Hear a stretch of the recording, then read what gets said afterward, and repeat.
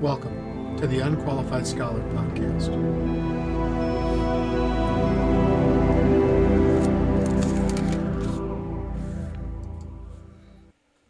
I've been thinking a lot about starting points and where to get started when you want to help people understand the Bible. And so, as I've thought about it, the thing that I've thought is it's more important to get handles on the side of your Bible so that you have something that you can work with, something that you can use, rather than go for an exhaustive, detailed look at all the ins and outs.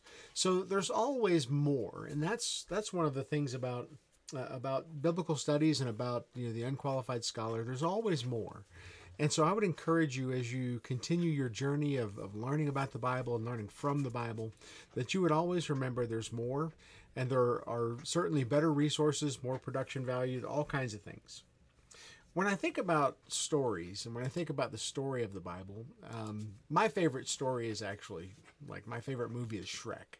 So if you meet a donkey and he's talking, you're watching Shrek. And in the movie, if you're not familiar with Shrek and you don't have any kids, and maybe you just missed that whole thing, it's available. It's out there in the world. The idea is it takes a fairy tale and it includes a donkey, and the story is about this ogre who has to get back his land from the evil Prince Farquaad. He's not a king yet; he's only a prince. And so, in this story, you have a problem, and you have villains, and you have heroes, and the heroes are often unlikely. Well, the Bible is one united story as well. It's the story of God and his relationship to people, and his relationship to people through his people, the chosen people of Israel, who produced the Messiah, Jesus Christ. And so all those words might be unfamiliar to you, but what we want to do is get handles on this. The Bible has one story. And so if we were going to think about the overarching story of the Bible, this isn't new, this isn't mine. I'm reporting on what other people have distilled from the Bible, and I agree with this, that the Bible starts with the creation. And very shortly after the creation, we have what's called the fall of man, the entry of wrongdoing and sin into the world. And this sets up our basic conflict. We are not right with God. And so because we're not right with God, we need redemption. We need a solution to this problem. And so in solving this problem, you can see from the Old Testament, from the beginning books of the Bible, that this problem of redemption just continues on the page of Scripture. And you see the effects of the fall in the wrongdoing that mankind or human beings do to one another. And our longing, our hope, is for restoration. So in the Old Testament, we have the effects of the fall. In the New Testament, we have the effects of the fall, but we also have Jesus. And Jesus is God's ultimate solution to the problem of sin and wrongdoing. And so I want to walk through these four different elements, as we talk together today. Now, systematic theologians, guys who are biblical scholars and who do the biblical studies thing, they're always going to want more precision. They're always going to want more detail. But again, we're not after detail. We just want handles that we can grab and hold on to. Okay, this big book that says a lot of things is really one story about God's interaction with humankind. And it's about the culmination of God's restoration of humanity through Jesus Christ. And so we want to at least understand that we're not looking for super precision. We are looking for handles. When we think about creation, you go back to the book of Genesis. Now, the book of Genesis starts, in the beginning, God created the heavens and the earth. It's a fantastic book, and it was written to the ancient people of Israel. It was written in the Hebrew language. People talk about the sources behind the book of Genesis. There's a lot of scholarly discussion there. But in the book of Genesis, one of the biggest things that we see is that God is the creator of everything. Now, God being the creator of everything, humankind included, he also is the moral owner. The moral owner of everything. And so he gets to set the rules. He gets to decide what's right and wrong. What are the things people are supposed to do or not do? All of those things belong, like the right to say those things belongs to the owner. It belongs to God. And so in the beginning, God created the heavens and the earth, and he populated the earth, and he separated all this from all that. And one of the things that the text of Genesis tells us is that as God evaluated his creation, he said that it was very good. And in this very good creation, he puts two people, Adam and Eve. And Adam and Eve have the ability to make choices, the ability to decide for themselves whether they will return God's love or reject God's love. And if you're familiar with the story, then pick up a Bible, read the first couple chapters, and you'll catch the groove that Adam and Eve were placed in a very good place in the Garden of Eden. They were told specifically, take care of the garden. And they were permitted to eat from every tree in the garden except one, the tree of the knowledge of good and evil. Now, the tree of the knowledge of good and evil is very interesting. It's the experience of evil that they were prohibited from. And so you can imagine if you were in the garden, you would never eat from that tree, right? Well, hold on to that thought. Because let's take a brief aside and talk about why it's an apple. Because the Bible never says that it's an apple. And so it's not an apple, at least not for sure, but in the 300s. So remember, the Genesis was originally written in the Hebrew language, and so it's been translated in the path of translation. It's been translated into Greek for hearers and listeners and readers in the first century and thereabouts. It's been translated into Latin, like in the history of the church. We go from Hebrew to Greek to Latin being the most popular and common language. And then it gets put into English. Now, before it gets put into English, as it gets put into Latin, there's a scholar named Jerome. And Jerome was told, hey, translate the Bible. And so as he translates the Bible, he's referring back to other things. He's referring back to Hebrew. He's looking at the Hebrew Old Testament, and he wants to put it into good Latin, the kind of Latin that people can read and understand. And when he translates the tree of the knowledge of good and evil, he has several words he could choose, but he chooses the word malice. Now, what's interesting in the Latin of the time is that malice could also, M-A-L-U-S, malice could also mean an apple tree. And so thus was born the belief or the legend that Adam and Eve ate an apple in the garden from the tree of the knowledge of good and evil. Now, the Bible doesn't say it was an apple. It's safe to eat apples.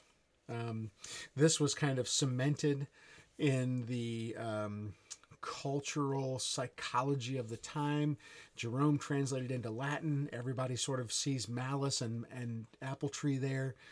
Evil as, not that apples are evil, but they saw this language connection. And so the artists of the time began to paint the fruit as an apple. This was cemented by Milton's Paradise Lost and other artwork, thus the apple. Now, we don't know what the fruit was, but we know it was God's command not to eat the fruit. And what happens here is that people look at this and they think, oh, that's ridiculous. Why would God say don't eat this fruit? Why is it so big of a deal to eat an apple? Well, it's the tree of the knowledge of good and evil. It's not an apple. And God, as the moral owner, has the right to say, thou shalt not.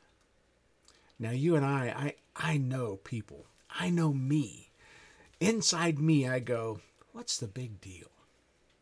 You know what the big deal is? When God commands something, that's the big deal. Because God is the creator and moral owner of the world. I, as a part of the creation, am obligated to submit to him. But here's the thing. I don't want to. Maybe it's not eating fruit from a tree. Maybe it's something else. But I know in my heart that I want to rebel against God. And that's the basic problem. The basic problem is, what will I do with God's moral authority? Will I submit to God's moral authority, or will I reject God's moral authority? Well, that's kind of an us thing, isn't it? And if you feel that in your own heart, that's that rejection of God's moral authority. And it might be different for you. Maybe it's maybe your relationships are really broken by selfishness, by what you want, and by desiring things that are beyond you. Maybe you're in financial trouble because you want more than your income will provide for. Maybe you struggle with envy and jealousy and all those things. Our hearts are still very much in rebellion against God. And it's a constant act of submission to his authority, to coming back to the Bible and saying, nope, this is not my domain. This is what God says, and I want to follow what God says to the very best of my ability. God help us. Now, there's another thing that's happening in the text of Genesis. You see, the people of Israel have recently been slaves in Egypt. And so this person who's writing the book of Genesis, Moses, he's writing to remind them of their history. So if you go through the book of Genesis, you'll see that it's a book of history from the time of writing, but then the book of Exodus picks up with the contemporary story. It's history for us, but it was contemporary at the time it was written, of a guy named Moses. Now, Moses was he was chosen by God to help the people of Israel, to lead the people of Israel out of slavery into the promised land. And so the book of Genesis records the promises that God made, the things that God is trying to help them understand. And what happened in the slavery is that the Egyptians wanted to grind down the culture and worldview of the people of Israel, because you don't want your slaves to think too much. And so they're trying to destroy them as a people. They're trying to crush them and just make them into just basically objects that can be used to do all the construction projects that we still see in Egypt today. And so Moses wrote to the people of Israel after they had been freed from slavery in order to teach them who they were, in order that they could understand their identity and their God. And one of the things that is just fascinating about the book of Genesis is that God is the creator, and he created everything. And the Egyptians worshiped the creation. They had all kinds of gods. They had frog gods. They had bull gods. They thought that Pharaoh was a god. They thought that the sun and the moon and the stars were all gods. And what the book of Genesis very clearly says is, hey, people of Israel, Jewish people, your God made everything that's in the creation. And so think about that for just a second. Think about that. As if you're a person from Israel and your worldview has been ground down and you've been freed from slavery by the mighty hand of God. Genesis, Exodus, great story. Read it. You've been freed and you're standing there and you don't really quite understand your history and you don't know who you are. And Moses comes and says, hey, by the way, your God, the person who freed you from slavery, created everything, including the sun. Oh, wait a minute. The Egyptians told me that the sun was a god. You're telling me that our God created the sun? Yeah. Oh. So it's not even a god at all? Like, imagine how that changes your view of the world and your view of yourself. Your God created everything that you can see. Fascinating. So there's an apologetic value of creation from Genesis that it kind of says neener to the Egyptians. Hey, all of the stuff that you worship, our God created. Why would we worship that? Why would we be ground down? Why would we be slaves? We have this inherent dignity because God created us. There is this thing that we constantly lose. It's the idea of our own dignity and the idea of the dignity of other people. Everyone that you meet, this is from Genesis 1:26, everyone that you meet is created in God's image. And we've messed that up with wrongdoing and sin, but it's still true, and it's always true. So the Egyptians are worshiping all these gods, and the Hebrew people are being told that they're nothing until they're freed and taken out of Egypt, and Moses reminds them, hey, you're not nothing. You are God's special creation, and God loves you. That's true for us today. Yahweh, the God of the Hebrews, the one true God, created all of the things that the Egyptians worshipped. Why would you worship the creation when your God is the creator? You know, worshiping the creation is a way that we even now try to manipulate and get around God's moral authority. We don't like submission, and so we create all these little gods that we sort of have control over. This happened in the history of Israel. It happens all around us. You have to submit to the Creator. You have to submit to God's moral authority. You can manipulate the creation to do whatever you want. You can find a way around. You can create creative little rules to get what you want. But in the creation, God is the creator and moral owner, and we have an obligation to submit our minds, our hearts, ourselves to His authority. I'm not talking about the authority of the church. I'm talking about the authority of God. That's the important thing.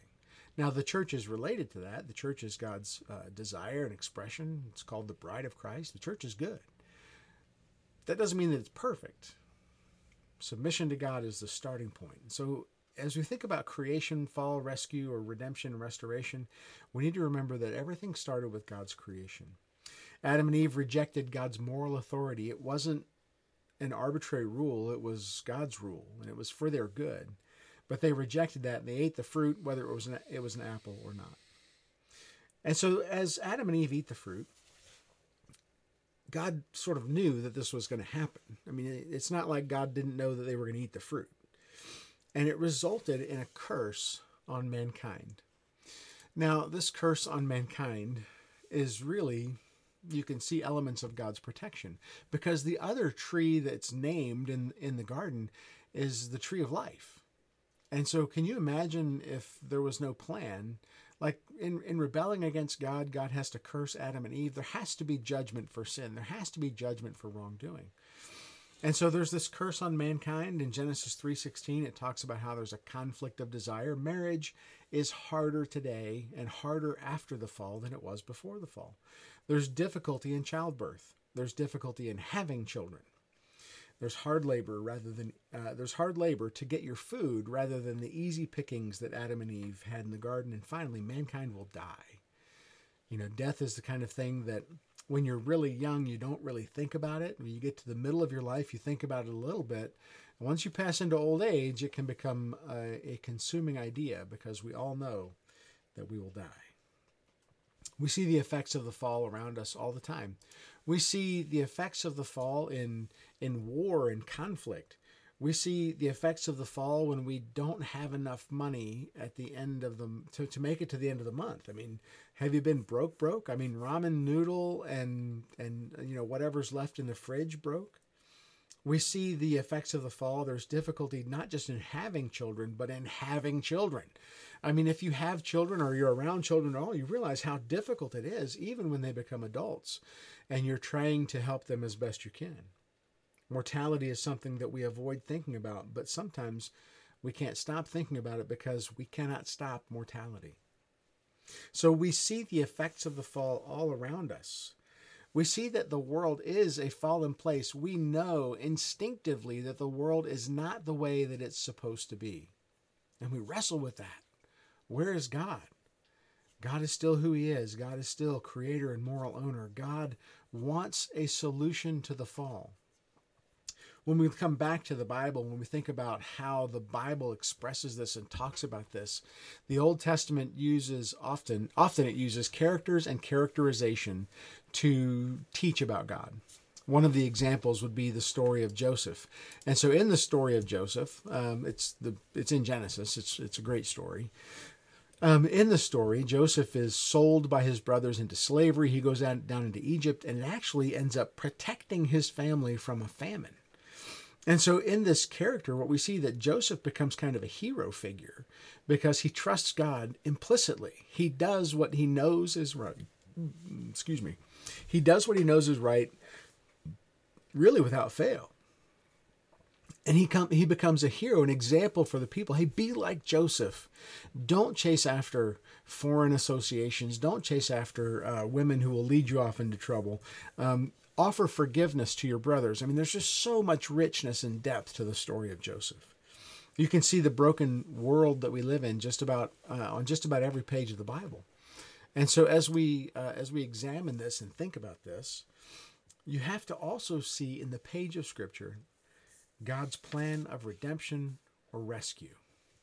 It starts, even in Genesis. There's Genesis 3:15. It's called the Proto-Evangelium, the gospel in a nutshell, where it talks about how Satan's head will be crushed, and the child of Adam and Eve, the Savior, will be bruised in the heel. And so scholars have seen in that sort of a gospel in a nutshell that eventually God will overcome death and disease and sickness and sin. All the wrongdoing will be overcome by the power of God. And you see this in the page of Scripture in other ways, in other places as well. You see that there's an idea called substitution. And the idea of substitution, this starts back in Genesis as well, because as Adam and Eve realize when they eat from the tree, they realize that they are naked, they become ashamed. Really what they realize is that they've sinned. They've done wrong against God, that they've rebelled against their Creator. And so God comes in and he makes garments of skin for them. It's the very first sacrifice. It's Genesis 3:21.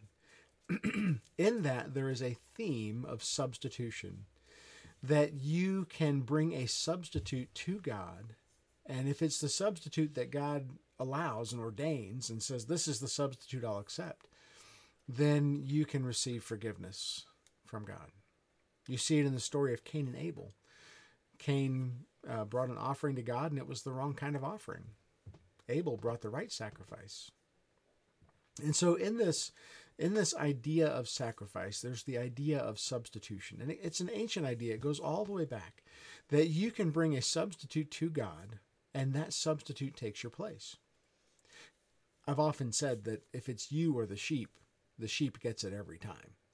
And, we might think that's a little bit icky or a little bit hard to deal with, but that is the way that it works. There's a substitute and a substitution idea that goes all the way back within the page of Scripture, within the Bible. And so we've talked about creation, we've talked about the fall, and the plan of redemption, this third step in the overarching story, is that even in the Old Testament, there was a plan for restoration and for people to have a relationship to God. It started with a priesthood that was based in the family, that the oldest child would be the family's priest and would mediate and would go to God for them and would learn and teach and talk and provide, sacrifices. There's a family priesthood idea that's an ancient idea. That priesthood gets transferred over to a national priesthood in the book of Numbers 3:44. And you have to kind of understand and catch the groove of what's going on there. Because what's happening is that they have become a nation of people, and that nation of people needs a priesthood who will mediate their relationship to God, who will go to God for them, and who will provide the sacrifices that will be the substitute. Leviticus 16 talks about the Day of Atonement, where there is a mediator, the high priest. He brings a substitute, a two-goat offering, and in that two-goat offering, that will provide for atonement, a washing away or covering over of the sin of the people. Now, those ideas are important. Mediation and substitution. Someone, in this plan of redemption, someone has to go to God for you. And a substitute payment has to be made for your sin, for your wrongdoing, for your rebellion. And that's an important idea. In this plan of redemption, even if you go back to the Old Testament, this is an idea that's present there. It's prominent there, that people have to have a mediator and a substitute. And that's where Jesus comes in. So you fast forward into the New Testament, there's so much more in the Old Testament. And again, we're not looking for exhaustive detail. We're looking for handles by which we can hold on to the Bible as one story. So there's the creation, the fall, the plan of redemption. And in this plan of redemption, Jesus is the ultimate goal of redemption. Hebrews 9:11 actually makes the explicit point that Jesus is the mediator and Jesus is the substitute. You can see this idea also in Romans chapter 3, verse 25, where Christ is called the mercy seat. The mercy seat was the place, and again, this is a big idea. we can take a little time with it. So the mercy seat is the idea that in the Old Testament, the high priest took blood into the presence of God and sprinkled it on the mercy seat. In the New Testament, the Apostle Paul, the guy who's writing the book of Romans, specifically about the plan of redemption, he calls Jesus the mercy seat. That's what the word means. The word is translated often propitiation. The meaning behind it, the word behind it in Greek is hilasterion, and the idea behind that is the mercy seat. And so Christ is the one who is your mediator and substitution. And it's important to realize that this plan of redemption is not something that you can earn. It's not something that you can, by good works, by an accumulation and distribution of your wealth. Like, that's not how you get right with God. It is only by God's appointed mediator and God's appointed substitute. It's only by Jesus. You can't Burger King your religion. Now, okay, that's a generational thing. I'm 52, so back when I was a kid, there was this commercial where Burger King, and you can look it up on the YouTube, where Burger King says you can have it your way. You can do whatever you want. If you walk into Burger King and you just want the burger with nothing else, they'll give it to you. If you say you want a bun, they'll give that to you. They'll charge you the same amount either way. They don't care, as long as they get their money. So many times we want to Burger King our relationship to God. Hey God, thanks for being my mediator and substitute, but I'll wait until later. I'll order that later at the end of my life. Well, you don't know when the end of your life is going to be. Or you might think, okay, God, I'm going to trust that you're going to slip me in, even though I'm not really submitting to your moral authority. Well, I don't think that's the way that works. I think submission to God's moral authority means that we recognize when we're wrong, that we recognize our sin, that we come to him and say, please forgive me. And that's where God says, yes, you need a mediator or a substitute. Oh, how about Jesus? That's great. That'll work. Why would God go through all of this? I mean, why would God do this? Why not just give everybody a free pass? I mean, how about just a life mulligan?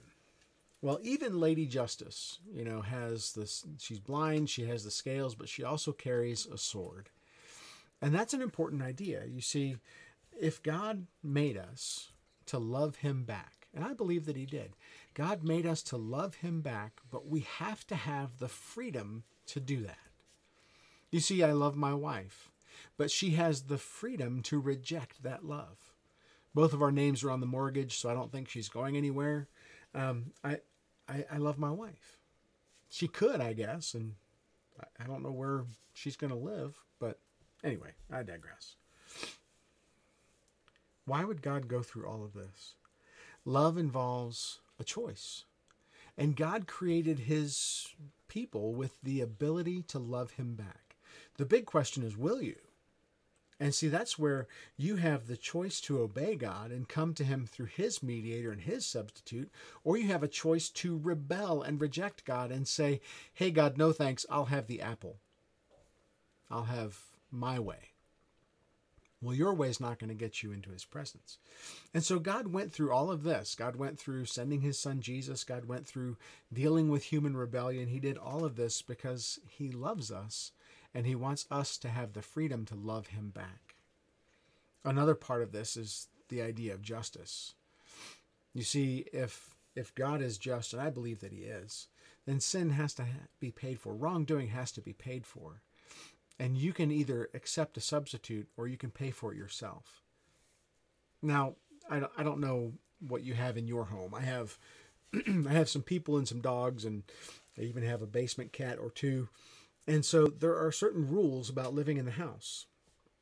We don't tolerate too much nonsense. And so if one of the dogs was biting children, the dogs would have to be rehomed.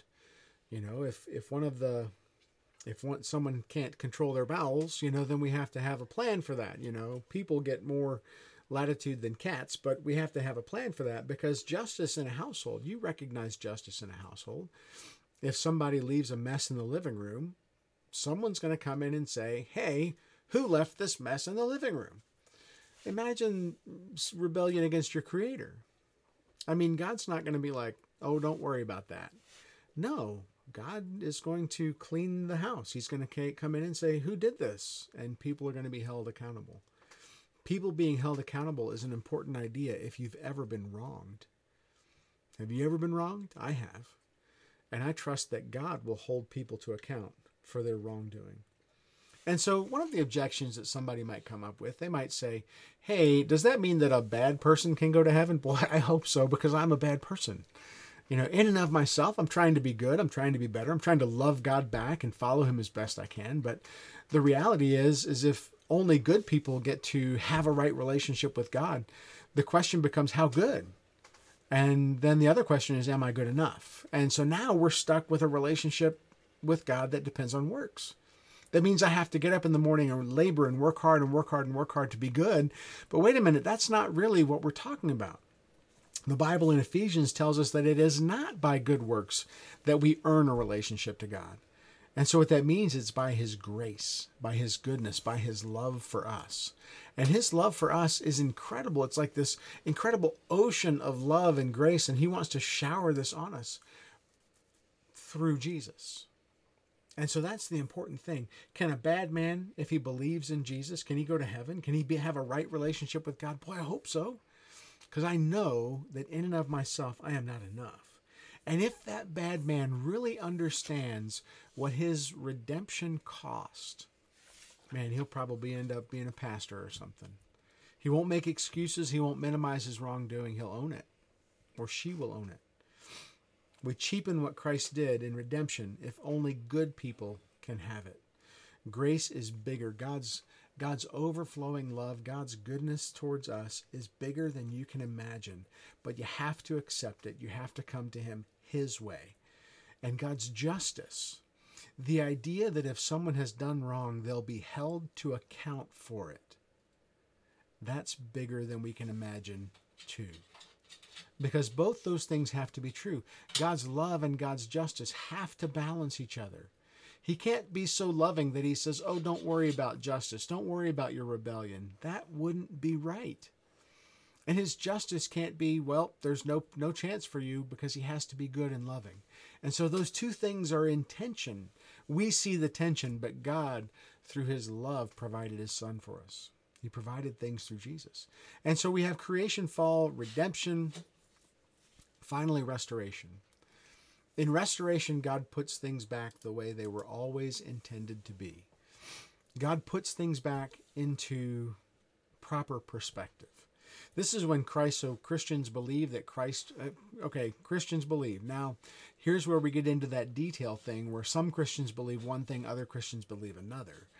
And so, generally speaking, maybe I should say I believe that Christ will return to earth to restore not just humanity, but also the creation itself, so that the world that we live in will have a fundamentally different character. It will go back to being like the Garden of Eden. And the thing that will be different for us is we will have chosen to love God back. The hearts and minds of God's followers will be restored. The creation itself will return to a state of glory.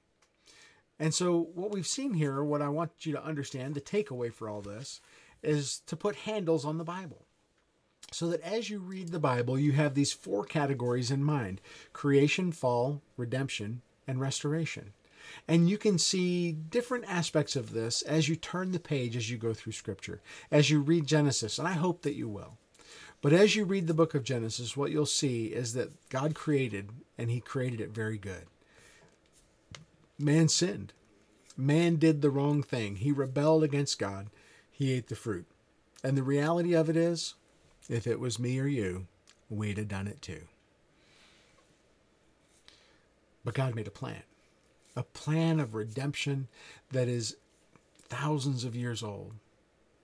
Before the creation even, God knew that he planned redemption through his son, Jesus. And then he also planned for the restoration of all things. And so these handles, as you read the Bible, you'll see these things. So if you're reading from the front to the back, if you're reading in the middle, creation, fall, redemption, restoration. So you'll have those ideas as convenient handles, and you can catch the one overarching story of what God's doing in the Bible. I hope this has been helpful for you. Please, like and subscribe and do all those internet things that people do, and we'll catch you soon on The Unqualified Scholar.